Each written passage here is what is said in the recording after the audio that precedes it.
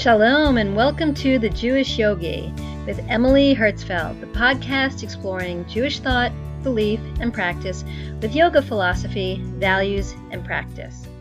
Shalom and welcome to the Jewish Yogi Nosh of an episode about Passover, Pesach, which is coming up this coming Saturday night. The theme of Passover is freedom.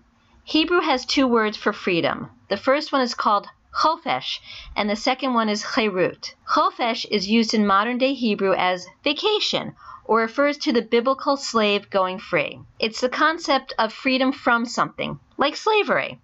Cherut, which is actually used in the Haggadah, as in Bnei Chorin, talks about moving forward towards something, a purpose, a mission, a responsibility. It's interesting that the Haggadah does not use the word for freedom that is connected to slavery, but rather the word for freedom that is connected to moving towards a mission or responsibility. Think about that question for a little while.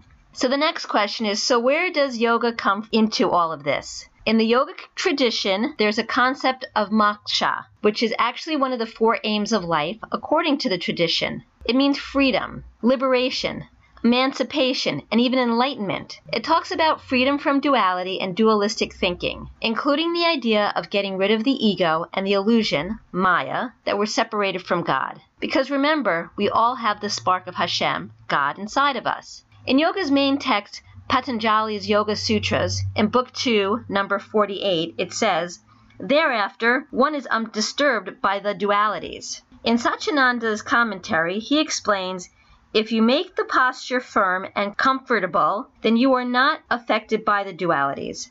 Neither heat nor cold, praise nor censure, profit nor loss will affect you. You are neutral. Whether someone blesses or curses you, praises or pulls you down, whether you gain or lose $1 million, you will be neutral.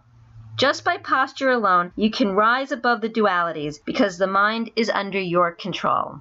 That's a great idea. So the whole idea about using postures helps to clear the illusion of dualities, keeping you centered and letting go of the ego. We will briefly discuss asanas, postures, at the end of the podcast. Let's look at a simple and clear example of dualities. A door threshold that you're entering through. This is a place where you're entering one place and leaving another. You're in the middle of two different places, duality. But think about us Jews.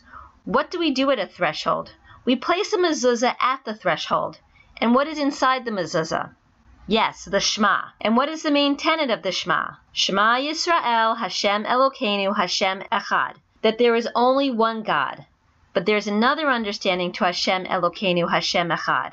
Not only that there is one God, but that every single thing is God. There's only one thing. It's all God. And we should try and see the godliness in everything, and that is part of our mission for coming down here. How can we bring the divine into everything and bring about the spark of Hashem that is everything, particularly now that we are free? Returning to the concept of freedom, that is the message of Pesach, we all know the phrase, with freedom comes responsibility. Pesach time, the theme is freedom.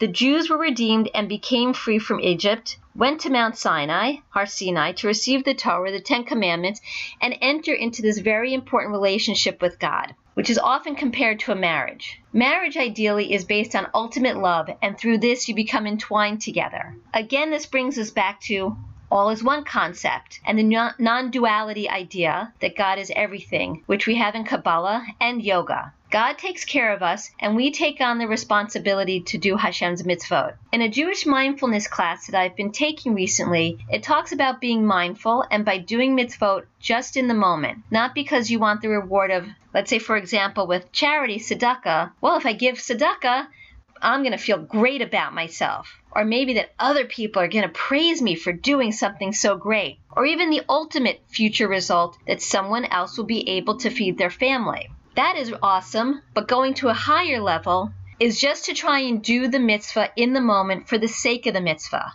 And again, that connects us to taking upon the responsibility of Hashem's mitzvot because we are free to do that.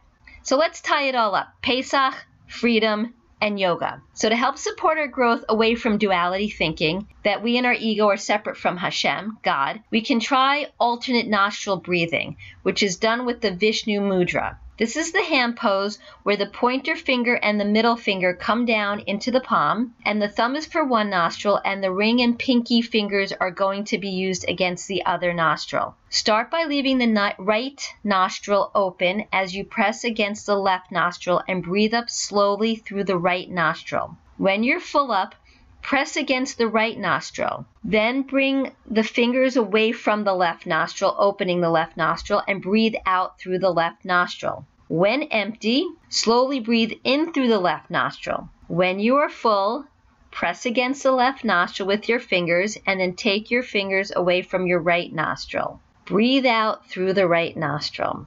That is one cycle. People often do cycles of 9, so please do what's comfortable for you. Circling back to what Patanjali says about using the asanas to learn to be undisturbed by the dualities, using restorative poses can help since they are easier to stay in for longer amounts of time. Good choices for restorative poses are 1. Supported child's pose. So if you have a bolster to use, or you can use a pillow or two under your chest, that's a great way to hold this pose for a while, trying to focus on your pose and get your mind away from dualities. There's also legs up the wall where your bottom is against the wall as your back is against the floor, and then your legs are up against the wall. And then there is, of course, Shavasana, final resting pose, the ultimate joining with God. These are just some example of restorative poses.